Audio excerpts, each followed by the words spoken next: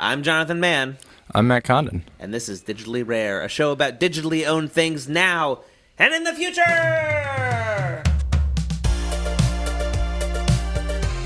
Digitally Rare.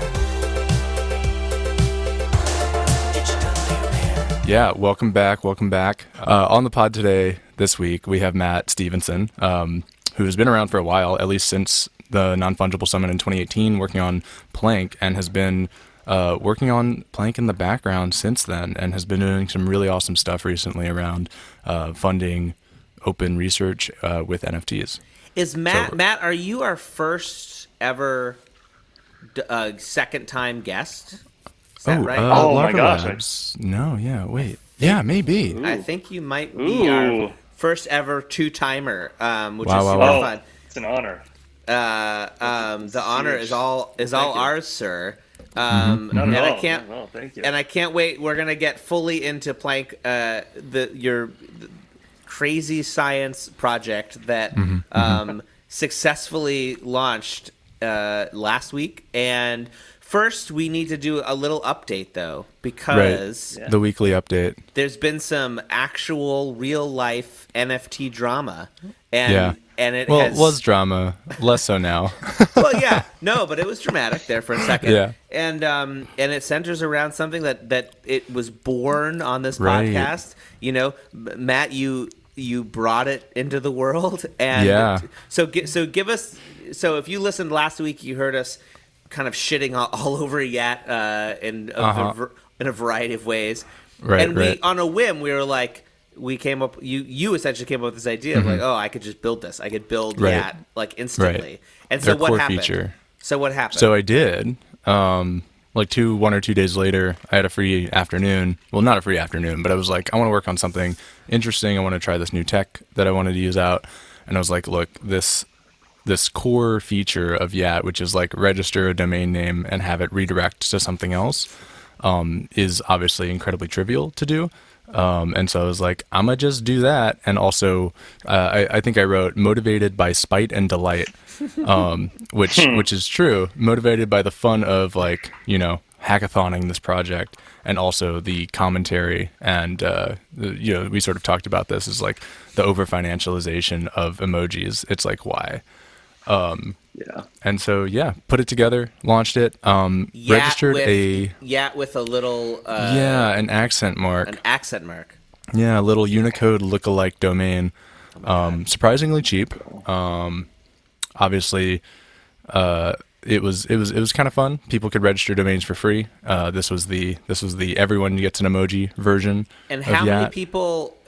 How many people? About registered? 300. 300 people. Yeah, just like on yeah. a thing. That. Yeah. And I was one of them.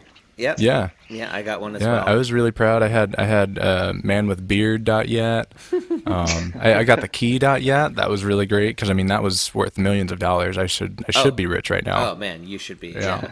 Rolling. Anyway, they use a firm called Fishfort, which is designed to detect phishing attempts against like brand names. And that firm learned about this somehow, and then immediately issued a cease and desist to me, which we'll get to. And then also sent it to GoDaddy or whatever, and I don't know, they took the domain away from me and refunded me. So, so the Yat with the accent mark is dead. Long live, I guess, the other one. The founder of Yat, who I did not actually know. I didn't know who the founder was. Turns out it's Fluffy Pony, someone who's been around for quite a while, worked in the like Monero space, My Monero, that kind of thing. Someone whose work I like really respected, especially previously. Was like, hit me up on Twitter. Oh, right. So they sent me the C&D automatically. And so I was like, well, that's funny. I'm going to turn this C&D into an NFT. Heck yeah. Minted it on Zora. And then was like, okay, cool. If anyone buys this, which I forgot to finish, there's one person, which I may or may not know. And I will use those proceeds to sponsor an emoji. I don't really know which one yet, but I have an idea.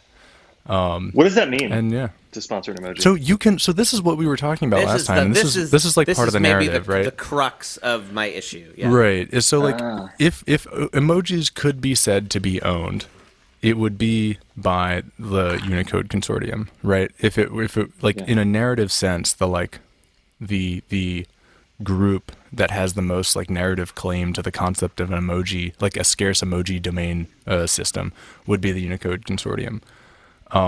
They're the ones that tend it. They care for it. Right. It's their entire purpose for existing is to like tend emoji, make sure the new emoji that happen are good, like standardize like that's their job. Right. It's They their curate thing. they standardize it. They do the technical stuff as well, because there's a lot of technical garbage that goes on behind the scenes to make like all of the skin tones work and all of that. And so it's like it's a standard, and they're in charge of it. And obviously they work with a lot of companies. It's kind of a big, they're one of those behind the scenes, like they, make sure your iPhone keeps working kind of thing. And they already offer this program where you can adopt an emoji and pay them a surprisingly small amount of money per year, to like attach your name to an emoji, which is, if you think about it for more than a second with a crypto brain, you're like, oh, that should be some sort of crypto mechanic. But and so anyway, we were like, okay, cool. The Yat thing is the narrative is kind of weak, because it's this like, hey, let's just take emojis, let's create a scarce namespace, and then sell access to it.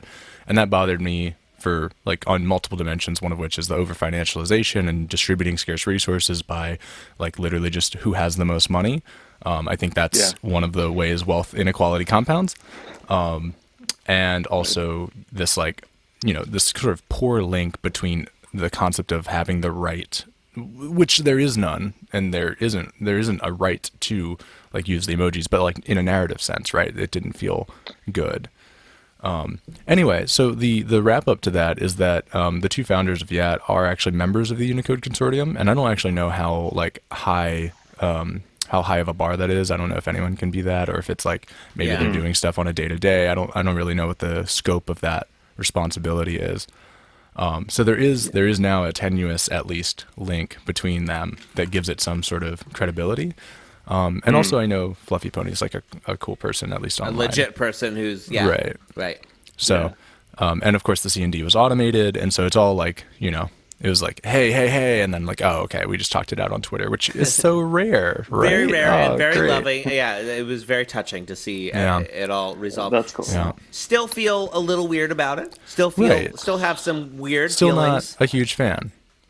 Especially the capitalization in both a literal and financial sense, or metaphorical. Would you say that would you say that now, knowing what you know, are you approaching it with a little bit more of an open mind, or? No, I don't think anything. I still think my art project, its commentary is accurate. Yeah. It hits slightly less hard. But it also does not change how I interact with Yat, which is to say I don't want one and don't plan on using one and truly just do not care.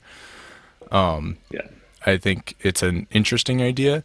I don't think it's going to stick around. Yeah, if Unicode Consortium like backed it or said, yes, we... Right. Or had and then there was some more egalitarian way of distributing these things. Right. Maybe. But the way that it works now, is right. A big no. So this is like the problem. The other problem I had is the capitalization on the NFT craze, which again, none of this is on chain, right? It's not on chain. Yeah. But so they're eating they're walking. They're like, what's the word? They're like eating the cake. They don't have to. They're not doing any of the decentralization thing. They're eating the cake and walking it. Right. Right. Exactly. And also virtue signaling about decentralization. And it's like, I get progressive decentralization, but if you're gonna capitalize on this whole like, aping in on NFT craze, like it better be an NFT. Yeah. At least, at the very least. At least. Right. And so that's the other take I have. I don't know. So speaking of NFTs, right. Anyway, so that saga's closed. Matt Stevenson, one of the many Matts, you are here with us today, and tell us, please, if you would, what city are you calling in from at this moment? I'm calling in from Miami. Miami. You are in Miami, and this is special because, and this is not on purpose. This just sort of happened this way. Miami is where the CryptoPunk takeover of billboards has happened. And if I understand correctly, there are just under 100 billboards that have what? Or just under. Well, I think it's 50 punks, or I think it's 100 punks, and I think it's 2 punks per billboard. So maybe it's 50 billboards, almost 100 punks. Yes. And Matt, you have seen some of these with your own eyes. I have seen some. That's right. Yeah, I think I might be one of the only crypto people going like from New York to Miami. I feel like everybody's going the opposite way. But so now, having arrived in Miami, I spotted some. In fact, I spotted one of the prize ones. Ooh. And tweeted about it. So we'll see if I get any of that 0.5 ETH that they promised. Nice. But then when you look at the terms and conditions, they're like, I don't know. We sort of randomly choose. How long are you in Miami for? I'm here for one more day. Okay. Wow. So there's not a lot of The time clock to find is my ticking. punk. Yeah, you got to get out there. No, but I'm out there. Like I'm taking my calls on the road as much as I can, walking around. They say it's not just billboards though. It's like bus, right? Kind of like bus stops as well. Little ads there. So Right. I've seen one I there love as well. this. So wait, can we explain what the fuck is happening? Yes, great. This happened all outside of my radar, and suddenly we have billboards in Miami. It was very secretive. I don't totally understand the secrecy, but here's what happened. Wow. As far as I understand it, Justin, I believe his name is Justin Aversino. I don't know this gentleman. Wait, I'm just gonna make sure I get his name right, or at least close to right. Justin Aversano.eth has founded a sort of public art, promoting the idea of public art nonprofit called Save Art Space. Got it. Okay, I've seen that name. And so the way that I heard about this basically is G Money. If you're familiar with G Money, the ape with the orange hat on Twitter, sent me a message on Discord and said, "Do you want to donate $1,000 in ETH to Save Art Space in exchange for putting your punk on a billboard?" It's like, fuck yeah, yes, Wow, cool. I'll do that instantly. But here's what happened, right? Like I got a DM on Discord from G Money or someone who said they were G Money, right? Because this happens. People impersonate, especially with like those avatars. Right. So I was like, dude, okay, this sounds great. Just head over to Twitter and I'm gonna DM you on Twitter, and if you can DM me back on Twitter about this, then I believe that it's that's you. really smart. Yeah, that was my due diligence on verifying that he was who he said he was. And then so I just sent it the thing, and then I just waited, and it was April 12th. They went up, and now there's 100 punks on public art in Miami, which is just like insane. Wow. Yeah, that's wild. And one of them is Lucky Dan. Yeah. One of them is 4495 Lucky Dan the man. Yeah, that's incredible. Yeah. It's pretty exciting. I really want to see him up there. I really do. And so there's some sort of prize for finding them? So the bigger ones, there's several ones that are owned by the big people, like the alien with the hat and G Money and a few others, and they've put out the call. You know, if you can find ours and take a selfie with them, we will. Oh, look, someone found him. Wait, hang on a minute. Did it just happen? Someone found him. No, I'm looking at Save Art Space's Twitter feed. He's right here. He's next to a billboard for a Miami gun show. Oh my god! Whoa. Amazing.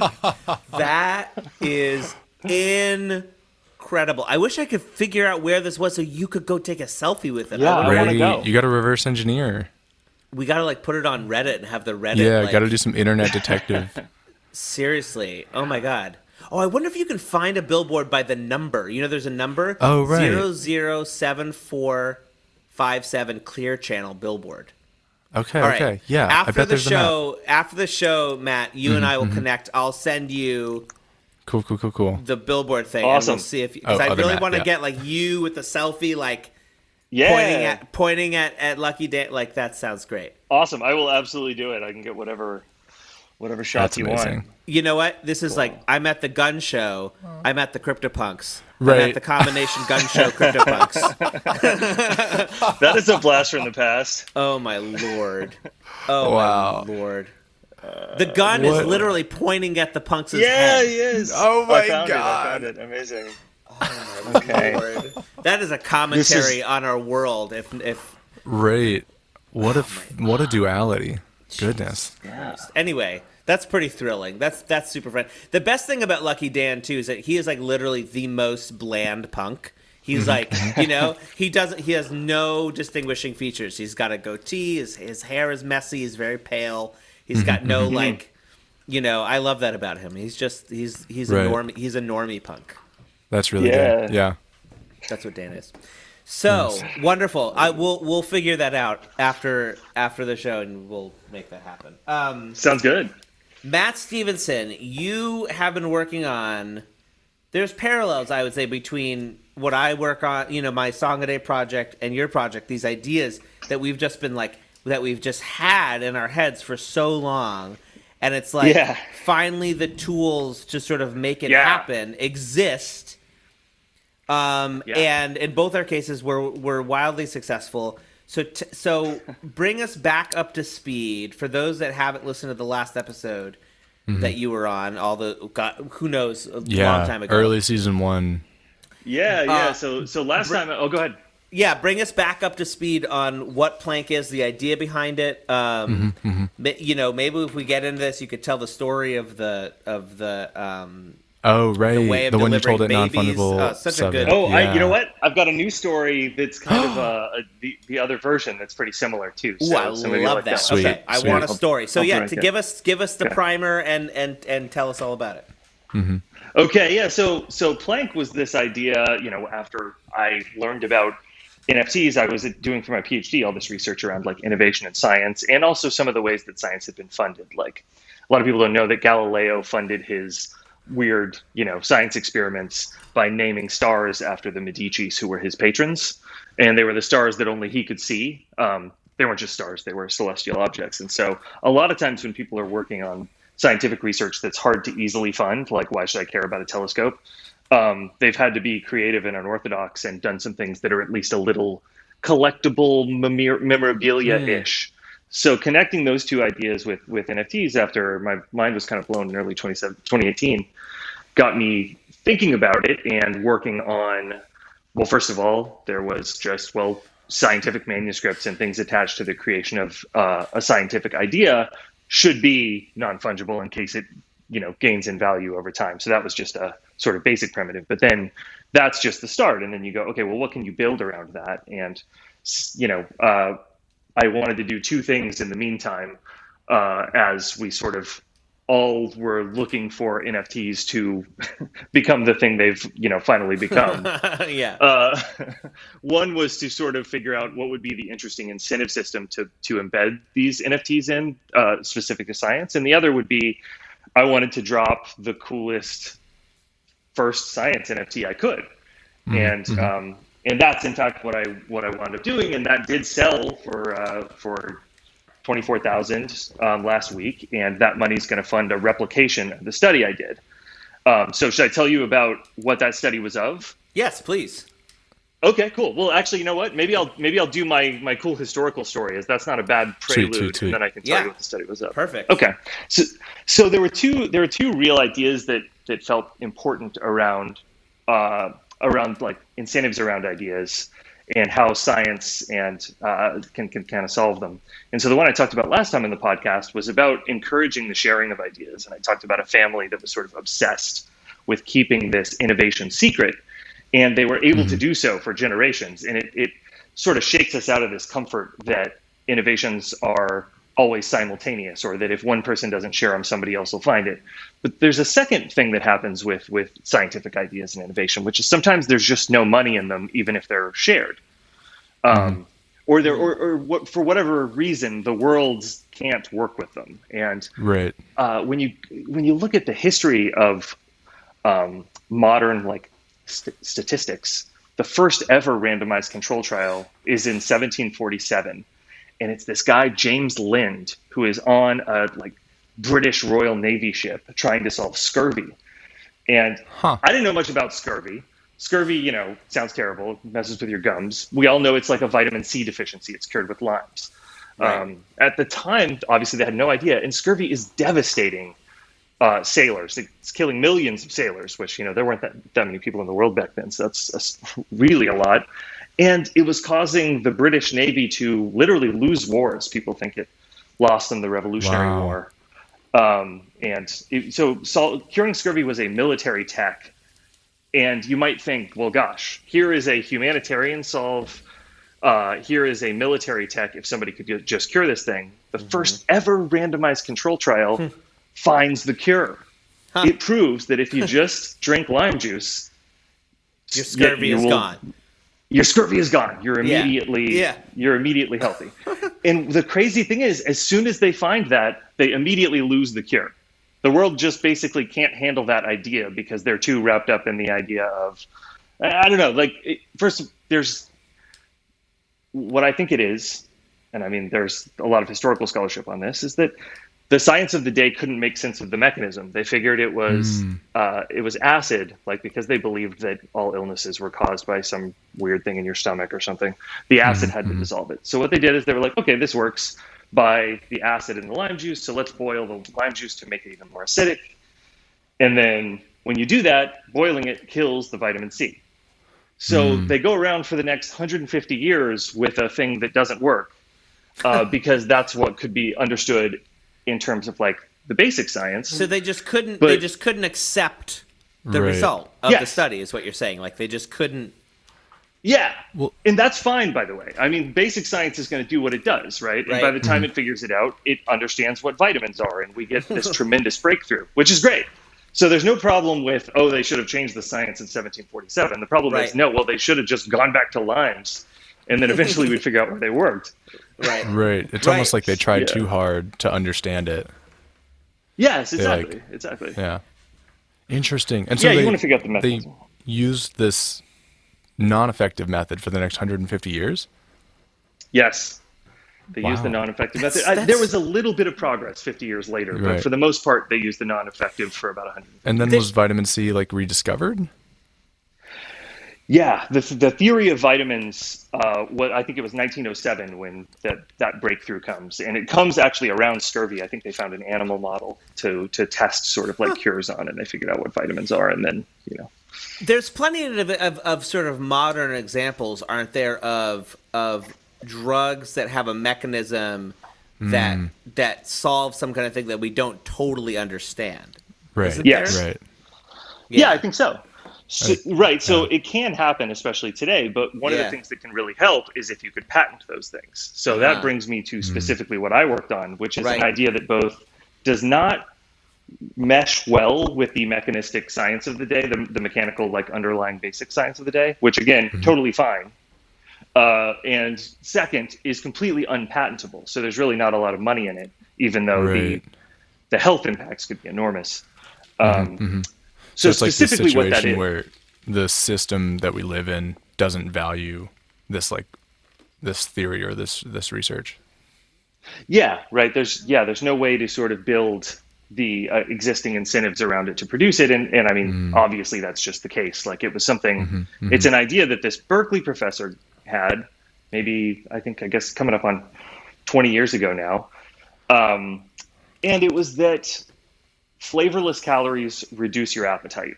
He found it when he'd travel. He loved to eat different food, but wherever he'd go, he would just find himself less hungry, even though he loved the food. And his theory was, okay, well, maybe it has to do with unfamiliar and or flavorless foods to press your appetite. But he was a very serious statistician at the same time. And so he did relentless self-experimentation to sort of prove this out. And he kept really good records, and some of the more credible names in the field took him very seriously. So he got a nice write-up in the New York Times, the people in Freakonomics, Andrew Gelman, who's he's this master statistician. Nassim Taleb calls him the number one BS buster in social science. He is one of the sort of fonts of creativity of credibility in my field. Was yeah, he's onto something. His methods are not bad at all. And so everybody expects clinical trials are going to be run on this eventually, right? Because it's such a weirdly world-changing thing. I mean, obviously obesity is a thing that kills 2 million a year, but also just personally, I mean, I definitely wish I could be eating differently, and pretty much everybody I know Right. does. The effort Like they required. wind up being a little bit led around their nose by their appetite. So having a mechanism to control that's pretty simple via flavorless calories would be a big win.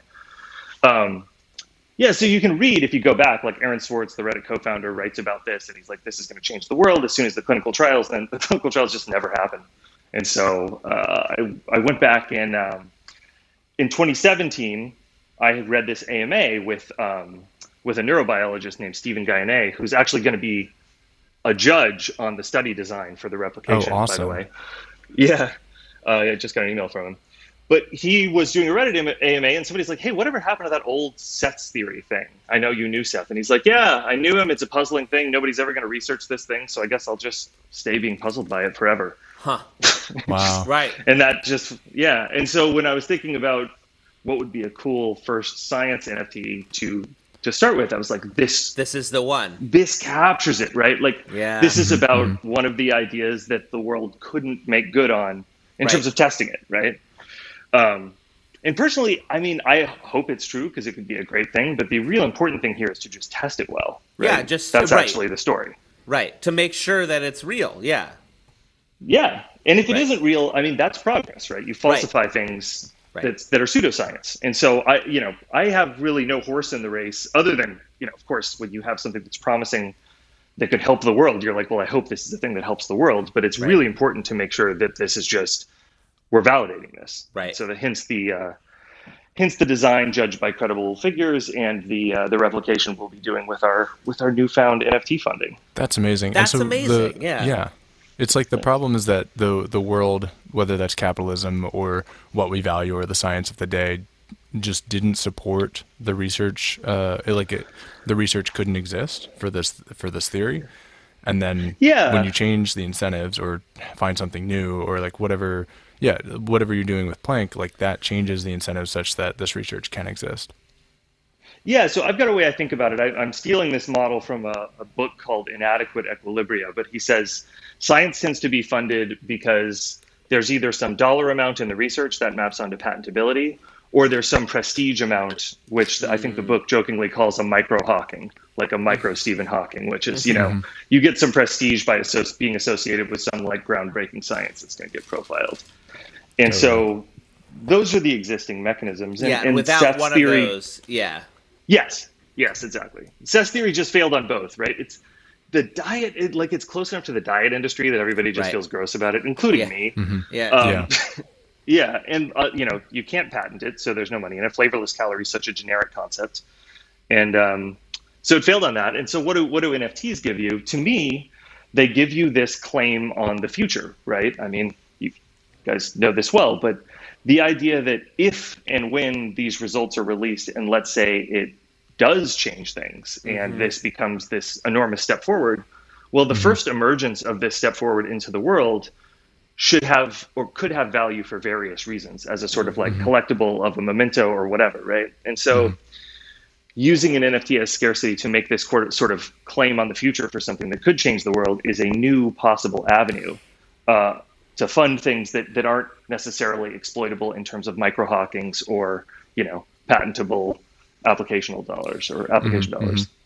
It is a real, I mean, and Matt, co-host Matt, you tweeted this, but it is like this is sort of the most interesting application that we've seen, because it is such a leap. As almost everything else that we see falls into these other buckets, but this is like, here is an idea. It is literally an idea that, and you're testing it, and it's like what you're basically saying, and we could totally see this happening, is if your study bears it out and it turns out to be useful to the world, owning that NFT could be valuable.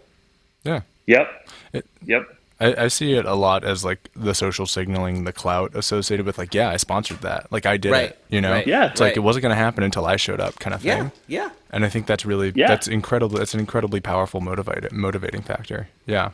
Yeah. Can you take us through? Would it be interesting to tell us about the study? Yeah, maybe How so. it Yeah. works? So Because you ran Sure. a version of it before Yeah. even doing the NFT, which I think is really important for the narrative. It's like, hey, we tested this, showed promise, and now Yeah. we're going to do an actual official thing. That's right. And the NFT is of the results of that cool kind of preliminary Web3 study. So what I did is I built a website with my sort of, mediocre coding skills that wrote up Seth's theory and explained it. And my pitch was basically this. If it's a cheap thing to try it, you basically have to buy extra light olive oil. And if you try it for yourself, you will learn maybe whether it works for you. And if you try it for yourself on this particular date, and a couple of other 100 people try it for themselves on this particular date, and you work with me a little bit on how you do it, I can take all that personalized data and I can aggregate it into what's basically a kind of like randomized control trial sort of thing. And so I built a website, people showed up, they click a button to be randomized into either treatment or control. And the theory is that flavorless calories reduce appetite, right? So a flavorless calorie is extra light olive oil. It tastes like nothing, but it has like 200 calories in a tablespoon or 2 tablespoons or something, right? And so if you're randomized into the treatment, then what you do is you have to spend 1 hour after any meal, any flavor, gum, coffee, toothpaste, anything. That 1 hour flavorless window, then you take 2 tablespoons of this extra light olive oil, which by the way is kind of gross. But I've been doing this, by the way. I've been doing it myself. Yeah, I've been trying it out. I'll get to my results later. Oh, amazing. Okay, cool. Then you have to go another full hour flavorless. And then you can eat whatever you want, right? So in that sense, it's not a diet because he doesn't actually tell you what to eat or what not to eat. You could easily gain weight on this if you felt like it. You would just be less hungry. So anyway, then in the control period, you click the button, you get a different random number. I send you into control, and you take the olive oil with a meal. So you're taking it explicitly with flavor, right?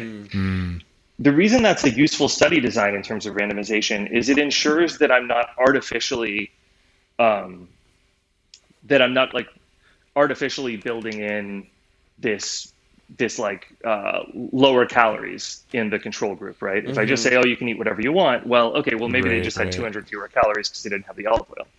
At the same time, it's a really strong test of Seth's theory because if you think about it this way, the people in the treatment group, they have to basically fast for an hour, take the tablespoons, then fast again. And so in expectation, you would assume they should be hungrier than the control group. Thus, if we find that they are less hungry, that is extra surprising, if that makes sense. It does, yeah. Yeah, so it makes it a strong test. And of course, even though I haven't released the write-up of the study results, I've released the results in the form of the NFT. And what you find is that the treatment group is less hungry by, I think it's something like 7 or 10% or something, which actually winds up being quite a strong result in the context of what you normally see in these findings. But it's an underpowered study, so it's not going to meet the threshold of scientific this rigor. Is the finding. Yeah. Yeah, I mean, for what it is, I think it's. But that's it's still promising and really suggestive. cool. Yeah, and I also really love the Web3 distributed aspect. It's self-select into this thing, do this thing, contribute results. Yeah, I like that. And I mean, when I first thought about doing it, and I talked to people, it's crypto adjacent at this point already. So, it was like, well, could you pay people in crypto? And it's like, first, I don't know why that's interesting, especially. I mean, we already pay people anyway. Like, who cares if it's crypto? And paying people gets you into these weird, you just get into some weird, tricky things. So recruiting volunteers wound up being the smartest way. But we had some help from Zuko. He helped recruit volunteers and Nice. a few other crypto folks. So yeah, I mean, money crowds out a lot of other non-monetary incentives, and so yeah, you probably got better volunteers by not paying them. Yeah, agreed. It's a tricky thing. So and obviously, go ahead. So is the study that you're funding with the money that you got, is it built similarly to this one? No. So the way I want to do it with Planck is I want this to be an on-road onto sort of traditional scientific credibility, which, I mean, I have respect for what these scientists do. This isn't just about saying like, oh, they really dropped the ball. Like, they're working with the incentives they have. So, it's my feeling that the results I produced are pretty suggestive. I mean, I think most anybody who looked at them would say they're more inclined to believe Seth's theory than they would be before. But I don't think anybody would say like, okay, well, we just found this, now it's over. And so I want to make I mean, the world hasn't been able to do this for, 20 years. And so could this be the one shot at doing it? Maybe. So I want to make sure it's the best possible, most credible shot. So I alluded to this earlier. We're doing a design competition. I'm getting experts, including, I hope Andrew Gelman. He said he would, but I'm waiting on final confirmation from him. Stephen Guynet, he said he would. And then I'm trying to get an epidemiologist as well, just because they're really sick of economists trying to pretend that they're epidemiologists because of the whole COVID thing. Also, I mean, they have great expertise here that I don't have, and I want to make sure we get brought in. So they'll judge a design competition to make sure we do this the best possible way in a lab. It'll probably use a little bit of that design stuff. I mean, for my own reasons, I guess I'm kind of proud of it. So I hope a little bit of it gets used. But hey, if we get a better test that throws out this design, great. I'll run with what's the best. It'll be like much more controlled environment, like much more. Yeah. In particular, I think the thing that would be useful would be to blind people. So to put the oil in capsules and have some sort of like saccharin solution in the other, so you can't actually tell whether you're taking the oil or not, feels like a big step forward. Right. And then there's just a few other things you probably want to do in terms of, can you get at mechanism? So like, do ghrelin hormones, do hormones change? That stuff winds up getting expensive, so I don't know if we'll wind up doing it, but those would be nice to have. Yeah. Damn, that's cool. Who ended up like sponsoring this via the NFT purchase? So it was a guy named Paul Kohlhaas who he's doing something in like, I think he's kind of doing like a DAO for patents. Oh, cool. I had never met him. And we'd never spoken. We spoke, I think, the morning or 2 days after he bought it. And it was cool. I mean, I was really grateful. I sort of asked him like what he was valuing about it, which was cool. I just wanted to find that out. Like, what were you thinking when you bought it? And he was like, I think it's like a collectible. I think it's kind of a cool thing to show I was a part of. I liked that some of the proceeds went to open science, blah, blah, blah. But this is the funnest part of the space is the connection between the connections that you make via these items that you're selling. You don't see that anywhere else. It's an interaction unlike any other interaction I feel like in my life. It's very really interesting cool. And very special. Yeah. It was a total thrill. I had a few friends bid on the NFT, and they all got texts from me going basically like, "Hey, what are you doing?" But it was awesome to have the winner be somebody I'd never met, and is working on something really cool. So, damn. Okay, well, what's next? So, running this study for sure. I have no concept of like how long that takes and what's involved in that. I don't think it's going to take that long. The design competition. I've got to work on judges' schedules on that. But once we have that in hand, I've already made, I shouldn't say me and somebody I've hired to work on this who knows the space of like professional independent research labs way better than I do. We've made contacts and we've started to get estimates of how much these things would take to run. And that process can be pretty quick. So I feel confident that stuff will, early summer, I would say easily in terms of having the data in hand. And then I think I can run something really basic as the analysis and get that sort of announced and released quick. But then in terms of like what it actually says and how that gets published and whether I have people blind analyze those results, like I did for this last one, I had a couple of statisticians double check my results to make sure I wasn't doing anything wrong. That stuff could take a little more time, but yeah, I think it'll move quick. And do you have ideas for sort of like next steps? Like Yeah. let's say this goes swimmingly, Right. and what is because Planck as an idea, if I remember from your talk in 2018, the broader vision has always been something more akin to like a platform, correct?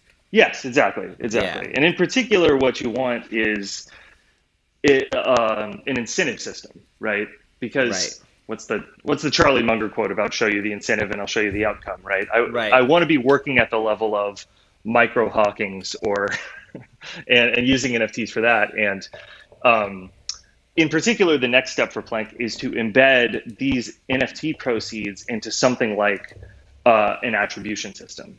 So when you think about citations, that's a sort of like natural attribution and crediting that is value, right? Like when you cite something in science, you are giving that person attention, which is a scarce resource, and you're giving that person credit for what you did, right? So you're acknowledging your result, what you did is derivative in some sense. And that's a powerful thing. And now it's also a fragile thing. And I think, as we all know and have been talking about, like just throwing money on top of that is not something you can easily do and just pretend it's going to be fine. At the same time, I think it will be very useful to use some of the aspects of the citation system to channel funding to things that have already been kind of ventured, as it will, right? Or as it were, like existing studies. So the way I'm doing it is when I sell, and again, you actually have to be, turns out you have to be careful legally on this stuff. You can't be promising people they're going to get revenues from NFTs. You kind of have to say, hey, here is a gift system that would be cool. And here's Santa is looking at some of these chimneys and Christmas time is coming. Rather than like you have a claim on the presents in Santa's bag is the way you have to do it. That is it's a really tricky legal thing, and I see people every day that I'm like, ooh, based on the conversations I've had with lawyers, that looks like you're looking for trouble. Yep, exactly. And so, and I think that actually works pretty well with science anyway. To really do this right, if you start thinking about it, as you guys certainly have, in terms of what it means to credit ideas and actually attribute, it's always got to be reciprocity on some level, because it's trivial to be dishonest about who your influences were, right?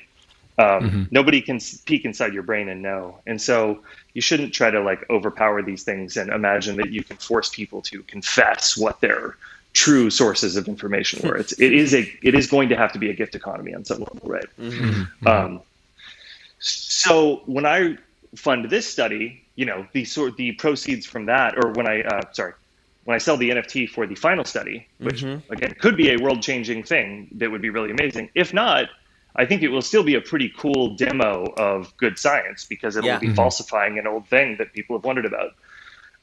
So whatever that sells for, the person who Santa, shall we say, would be very interested in sending the proceeds from that partially upstream to the people who made it happen, right? So the person Paul, who's holding my NFT now, right, the one from the results, would get some of it, because that's the pilot study that gets cited, right? And so the idea here is that revenue would tend to flow toward the things that get cited.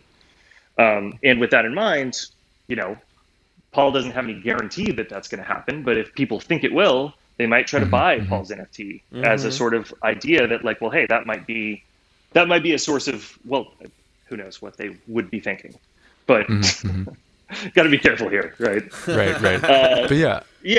But that's sort of what you build in and you demo, and then that is a natural sort of gift economy that flows around. Well, look, this final study wouldn't have happened if we hadn't run the preliminary study, right? Thus, citing and rewarding the preliminary study, which had no proceeds, which was done for free, is a nice thing. Yeah. It's super exciting. Yeah, you can see how like the graph of citations creates a very natural flow of value, perhaps.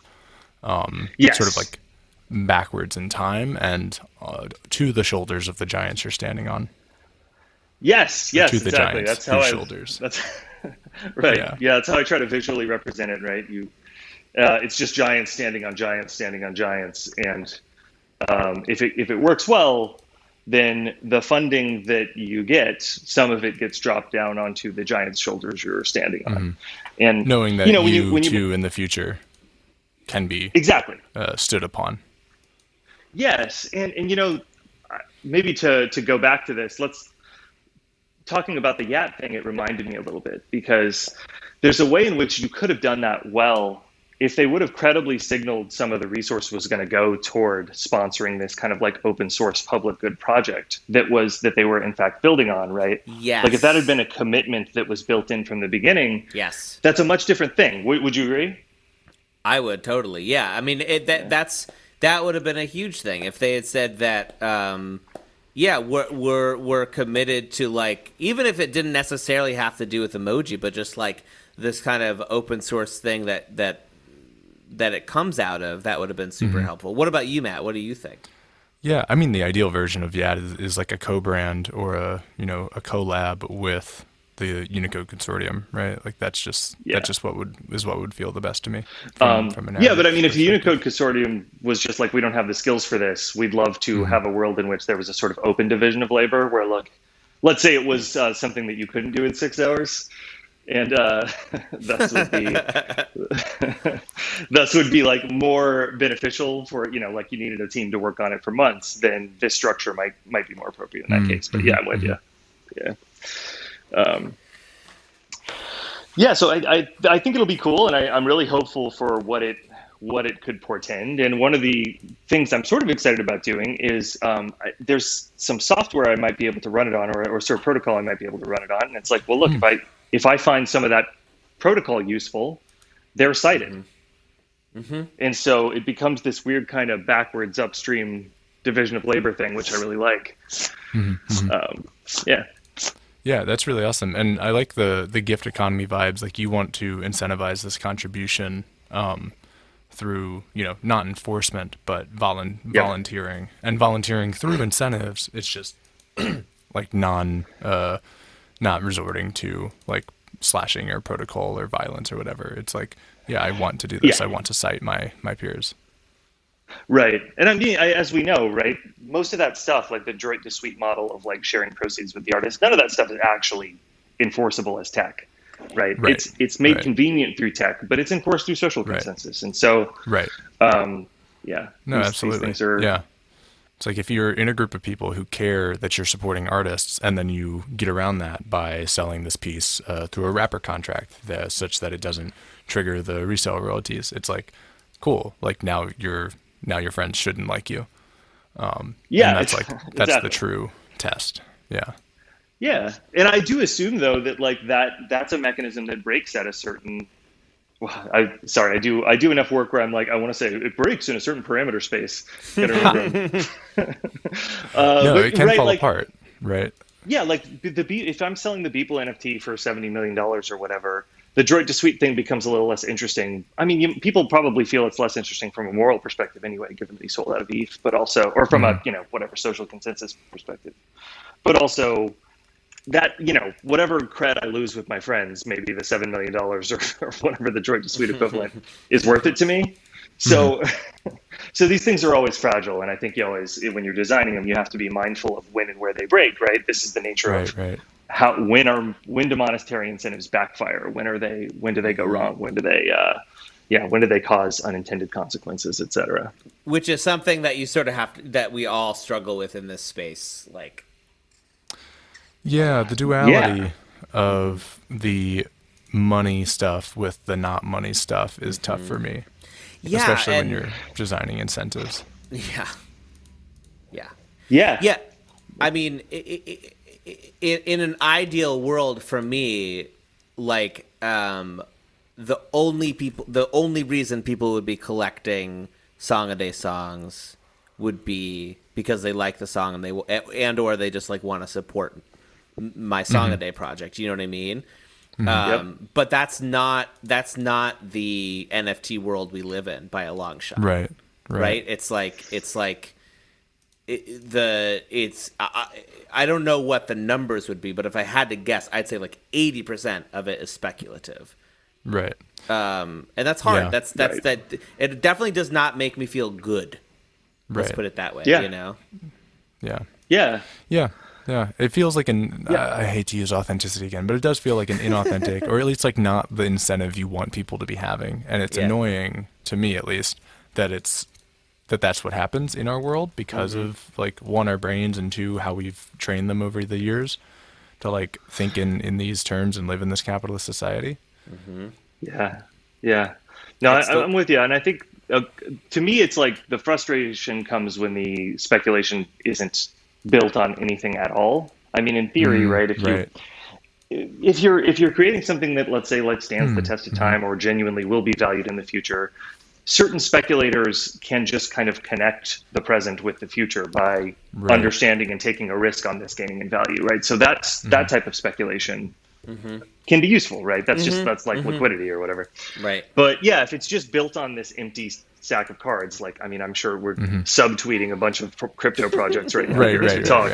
But like that stuff is not interesting at best, and oftentimes pretty harmful to the space, right? You just get a big bubble, you get a bunch of articles around, look at this stupid thing, and then and then it collapses, and it's like, okay, well, this thing was stupid to begin with. It's like, no, I swear there's something here. There's something here, yeah. I'm so ready for that moment, because it feels like it's going to happen at any moment, and then the whole apparatus, is going to be like, they're going to take such delight. They're going to be like, I knew that NFT thing was stupid. Look, and we're going to be like, no, but you're missing the thing. Yeah, the backlash will be fun. Yeah, I don't know. I both love and hate that narrative is everything, right? And it's this like, it's one of the most powerful forces, I guess, in the modern world, is like, we've divorced ourselves from the reality of utility, and you can just like, an NFT is this pure mimetic thing. It's like its value, especially in art, is like pure mimetics. There's no physicality. There's no mirage of true value. There's no mirage of proof of work besides the artistic work that like went into this thing. And so you've got this like purely consensus driven sense of value, and I think that's amazing, but it's also like, you get this other aspect of it that I really don't like. Yeah, I get that. No, that's something, I mean, I've wrestled with on this, and I try to the example I think maybe I've talked about with you, Matt, is this World of Warcraft. This woman who plays World of Warcraft and had a shield that was gifted from her like clan person, right? And you could easily drop that shield and nobody would ever know but her, right? She could just recover a new shield. It would look the same to everybody, but she wouldn't do it because to her, this shield was the gifted shield. Right. And she templated that on. And to me, that is a psychological phenomenon that is a little bit, that is something to hold on to beyond just the social, right? She could have lied to everybody, and who knows, maybe she did lie to everybody. So there's, maybe from the consensus perspective of her clan, she could have pretended that this shield she dropped out of whatever convenience. I don't know enough about World of Warcraft to make the story make sense, but but to her it would have been different. And when NFTs at their best, to me, do capture a tiny bit of that and expand that this is the gifted shield concept into this digital space in a way that to me it doesn't feel entirely like consensus, but maybe I'm just deluding myself. Like when I find a really cool amulet or whatever, I know that's something we've all kind of liked. There's something about it that does feel deeply magic and doesn't just feel like, oh well, if everybody else doesn't think this is cool, this isn't cool. And similarly, like when I bought Jonathan, I bought the NFT of your song, Copying Isn't Theft. And there's a magic to owning that. Wait, to that's me. Like, super good. Damn, I want that one. Yeah. Well, all right, we'll talk about a trade after the show. Coin now. Oh, wow. That was the one I wanted, and it's like there was something about that was so cool. When I heard the song, I was like, I kind of want that. And having that be the connection to the song, it did feel like a psychological thing to me, like a real, I don't know, what do we call it? Hedonic value. I'm on team hedonic here. So.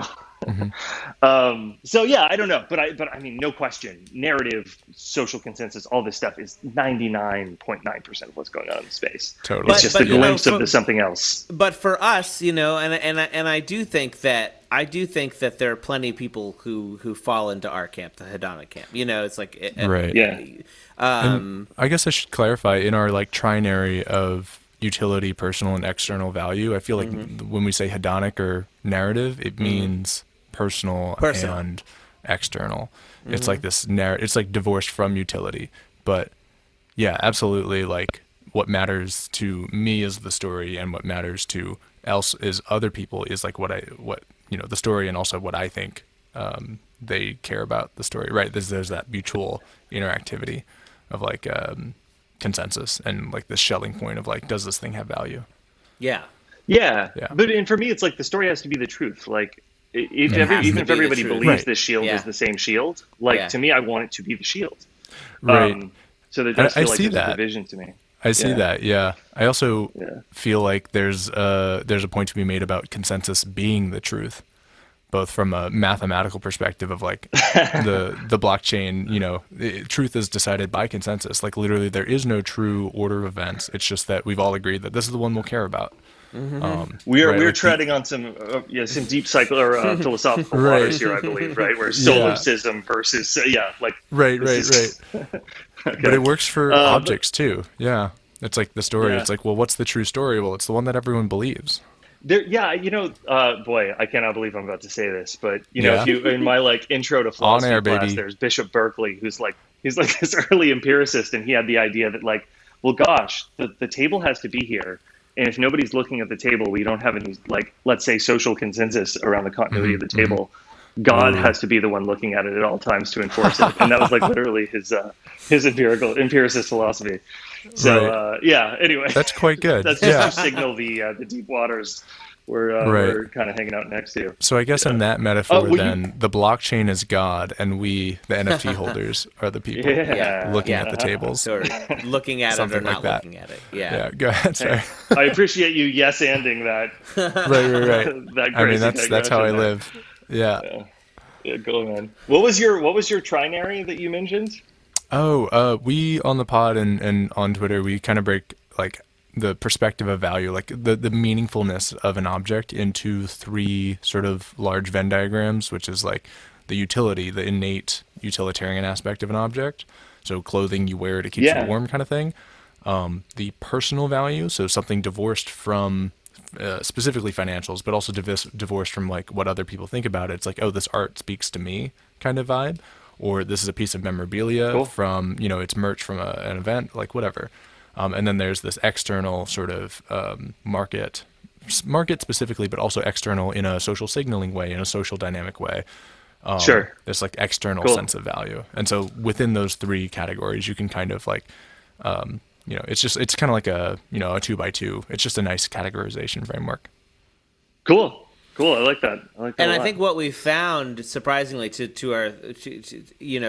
like, I think what it is, I was thinking about this the other day, is that I think it's that the largest voices in the space on Twitter specifically fall so heavily in the market side, on the sort of like extrinsic market and we live value, in a world that worships values that right so people like Pranksy and G Money, like these are people who have the largest audiences, have a lot of sway, and they approach NFTs specifically as an investment strategy. Like that's it is from what I can tell, especially I listened to this entire interview with Pranksy on a different podcast, and he from what I can tell, it's like there's nothing personal about it. It's all specifically about turning a profit and maximizing.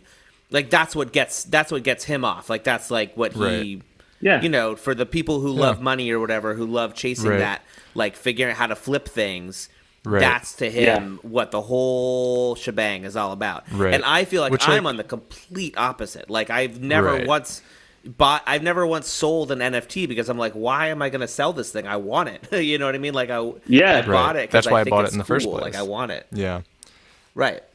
Yeah, it's like simultaneously no value judgment, but also, I kind of wish we didn't live in I kind of wish the world we lived in de-emphasized that aspect. I wish we... Or at least valued both equally, you know what I mean? Like, something, like we keep score with money in such a way, and anyway, keeping it gets down really to like the world we live in. What's that? Yeah, keep score, I mean, they can be powerful allies to have under the existing incentive structure. I do think, and one of the things I'll be talking about, I don't know what this will probably release after the OG NFT conference talk. But I think one of the things that is really interesting to consider along these lines is just how much incentives shape the world around you in terms of like culture, in terms of what actually gets produced, and so on. And so, insofar as we think that NFTs or crypto or whatever it is will change certain incentives around creative work, I mean, the idea that like this is how we get there, right? This is the bridge, and part of this bridge is attracting, speculators and people like that, right? Because they're the people who can shape this stuff, right? If you start to build in incentives more natively, that may become less important. Not like those people, whatever. I mean, they're going to commanding resources via money is always going to be an important thing. But insofar as this stuff gets built in and sort of like channeled natively through whatever protocols exist, hopefully, Plank is one of them. Maybe you push away a little bit from this. I don't know. That would be the hope, but ideally, ideally. But I mean, who knows, right? Like, it's odd to expect that anything is that fundamental is going to change. But, what I was going to say specifically, though, that I'll probably talk a little bit about at the crypto thing is, you know what? No, this will be too much of a digression. How are we doing on time? We're good. We'll wrap up soon. Yeah, we can wrap it up soon if you want to drop your knowledge. I don't know. I was also going to ask us all if there's any projects that have caught our eye lately. That was going to be my end game. And also, Matt, I did want to hear about how your experiment is going with the experimenting on yourself before, because I wanted to come back to that. Can't leave that thread hanging. Well, I'll do both then. I've been doing the oil thing. It does not taste good. You're right. In fact, my stomach does not like it. Oh no. So that's the biggest like negative is you get this like it's like a tiny bit of nausea for that hour or so. It dissipates, of course. I also found a lighter oil, which is also tasteless, and it's like a keto thing, MCT, like medium chain triglyceride thing, and I substituted that, and I don't know if that still abides by the study. Totally does. Totally legit. Okay, walnut oil's fine too, et cetera. Yeah. Oh, interesting. Oh.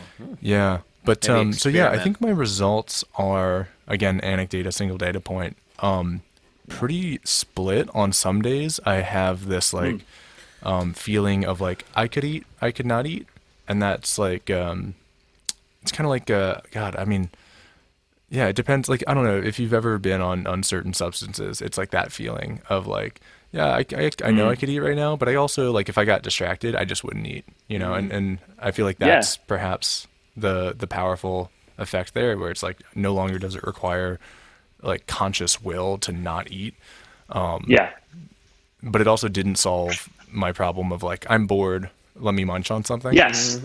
Yes. So exactly. That's still something I'm like dealing with. So if I'm busy that day, it works really well. If I'm not busy, no effect. Yeah, that's great. That feels like exactly it. That's awesome. Yeah. One of the other things I think that was a mistake is to pitch this thing as a diet, because it just isn't, right? Like, it's exactly what you said. If it works, if you are sitting next to a computer with a bag of Cheetos every day, there's no reason to think you would lose weight on this, right? Because you can easily snack for reasons other than like hunger. Right. You just snack out of boredom because it tastes good. Mouthfeel. Yeah, and that's one of the good things about this, is that you don't lose the enjoyment of eating good food when you want to. But I mean, in theory, right? Like, I'm not saying like this thing works or whatever. Right. I tried it myself. It seemed to work for me, but like I don't do it. Right. And I tried it just along with everybody else as part of the study. I'm not a data point just because that's not how you do research, but right. I did do it just so you can learn for yourself, but not as part of the group. Yeah, totally. And then project that I found really cool was you sent me this, Jonathan, the Deaf Beef artist. Oh my lord! Really Lordy, great stuff. There's a whole rabbit hole there. The thing that really tickled my fancy is that they did this really cool. Like, we've been talking about this for ages, but you have this aspect of digital objects, which is that they are outside of time. They are perfectly immutable. Replicable. Yeah, and they do not exist in our our larger sense of time, they don't degrade, they don't change, they stay, they're there's a word for that, but they're atemporal. And the question has been, is there a natural sense of digital patina being like an art word for this degradation over time that gives quality? So like maybe it's leather boots and you wear them and they become yours, and that's patina. Is there a digital equivalent that's like, not skeuomorphic? You don't want to like JPEGify your image over time. That's just kind of silly, unless it's, part of the art. But, I'd what does say that by mean, default, that's kind of silly. Skeuomorphic meaning like derived from a physical reality. Think of like Apple implementing, the page turn animation and the crumple sound when you throw something away. Because it's like based on this idea of like crumpling up a piece of paper and throwing it into the waste bin. That's skeuomorphism. Whereas you'll see like design today is shifted to this more like digitally native aspect where it's like, hey, people already know how to use these devices. We can now build off of that base information and say, hey, okay, we don't need a page turn animation. We can use Z indexes and shadows. We can use like all these other mechanics. We don't need script handwriting in the Notes app anymore. We can just use a sans serif that's easier to read, like that kind of thing. And so I think the same thing can, will, and should and will happen in any medium shift is going to go through the stage of like, hey, we have a new medium. Let's use the patterns from the old one while we're still figuring the shit out. And then we figured it out. And now you have this completely new mechanic that wouldn't have existed before.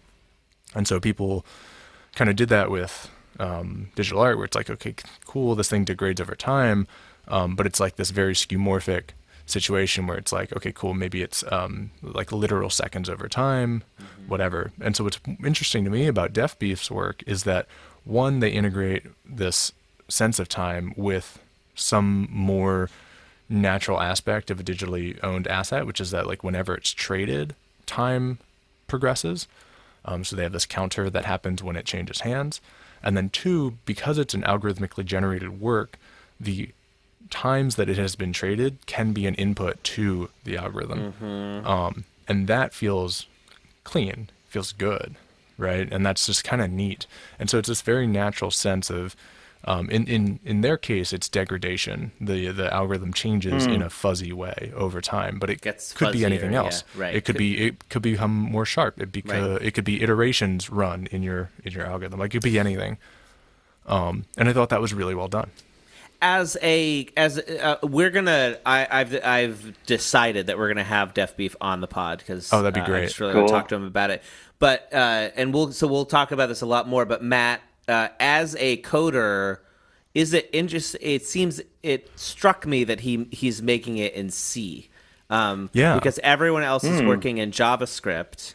Which I don't know a lot about coding, but my sense is like it's like a stack, and you start with like ones and zeros, and then you go up one level, and JavaScript is like up here, and C is quite a bit lower on that stack, if I'm not mistaken. No, that's right. Yeah. And also, don't know which Matt you're asking, but yeah, that's about right. I was asking you because you're the good coder. Yeah, experience. Right. I appreciate that. Yeah. And that in and of itself struck me as very interesting. I mean, it's novel, it's new, and it probably is like their expertise domain is writing things in C. Right.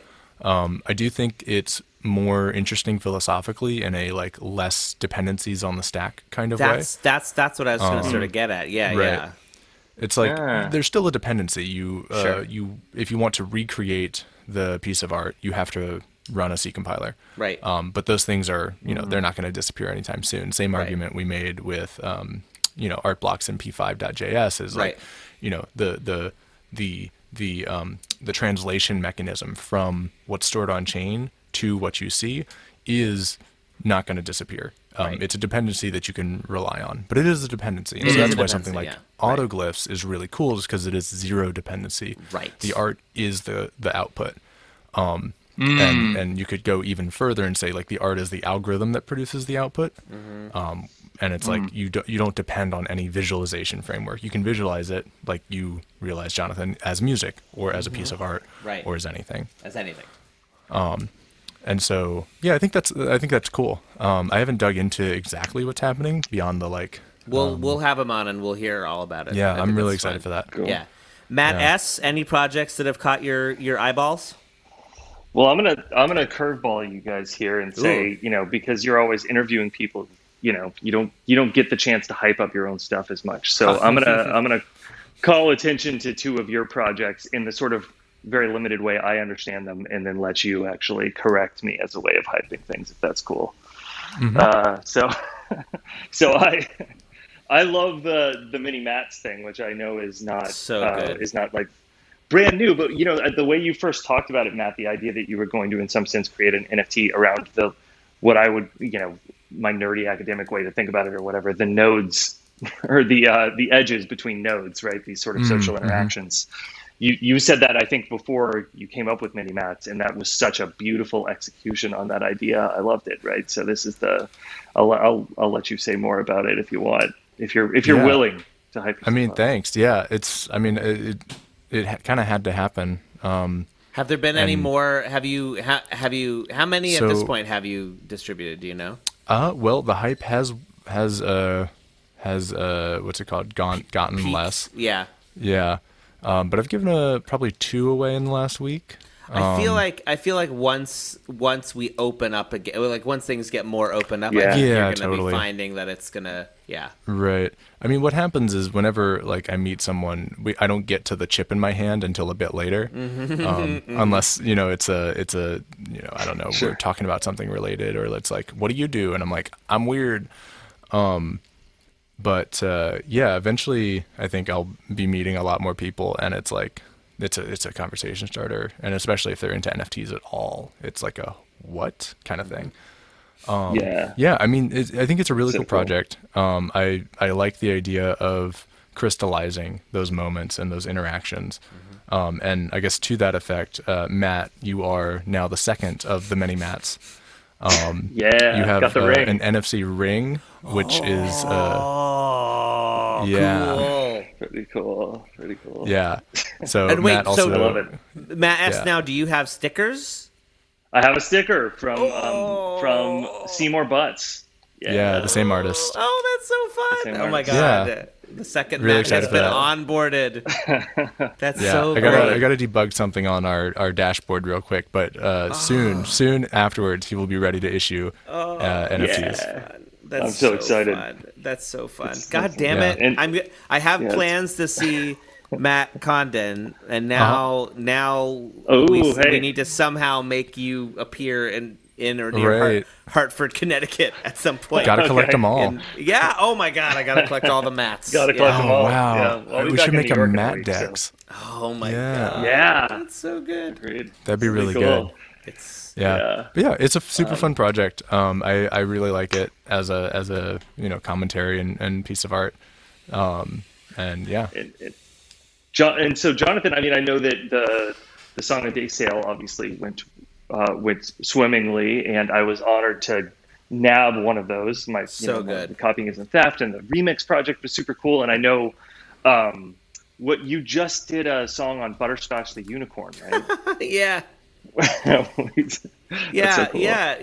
Simona suggested yesterday. I was asking for suggestions, and she pointed to the United States Consumer Product Safety Commission has a Twitter account that is just like all memes. It's like a meme heaven What? on the United States Product Safety Commission's Twitter. It is like meme everything, and so they had tweeted a couple days ago. They had tweeted their first tweet was, "You are now stuck in an NFT."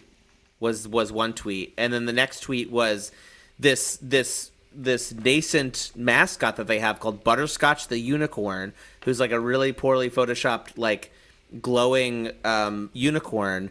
There was like this weird little dialogue in this image of like Butterscotch, you're trapped in an NFT, and then Butterscotch is like, what? How did I get here? And they're like, don't worry, we're gonna get you out. You've got to come back and help us keep the world, keep the country safe from dangerous products. And Butterscotch is like, and and so, Simona sent this to me. It's like, who runs this account of the United States? This is like a serious commission whose job is to work with recalls and make sure that people don't. And so I was like, this has to be a song. Like this is too good. This is too good. And so I made it into a song all about. Trying to free That's absolutely wild. Butterscotch from the NFT that she's trapped in. So Incredible. good. I love could it. not have predicted this world. No. Who could have seen it coming? Right.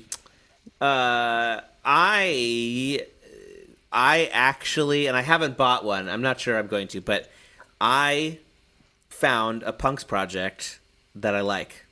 What? Yep, I found a punk knockoff project that I like, and what on earth? It's Jonathan, blink twice if the punks are holding you hostage. It's called MIDI Punks, and okay, cool. What they've done is they've taken, a punk is just a 25 by 25 pixel thing, so they've taken the punk itself and put MIDI notes on it, and each punk plays just a little tune as the MIDI notes are played, and it's just great.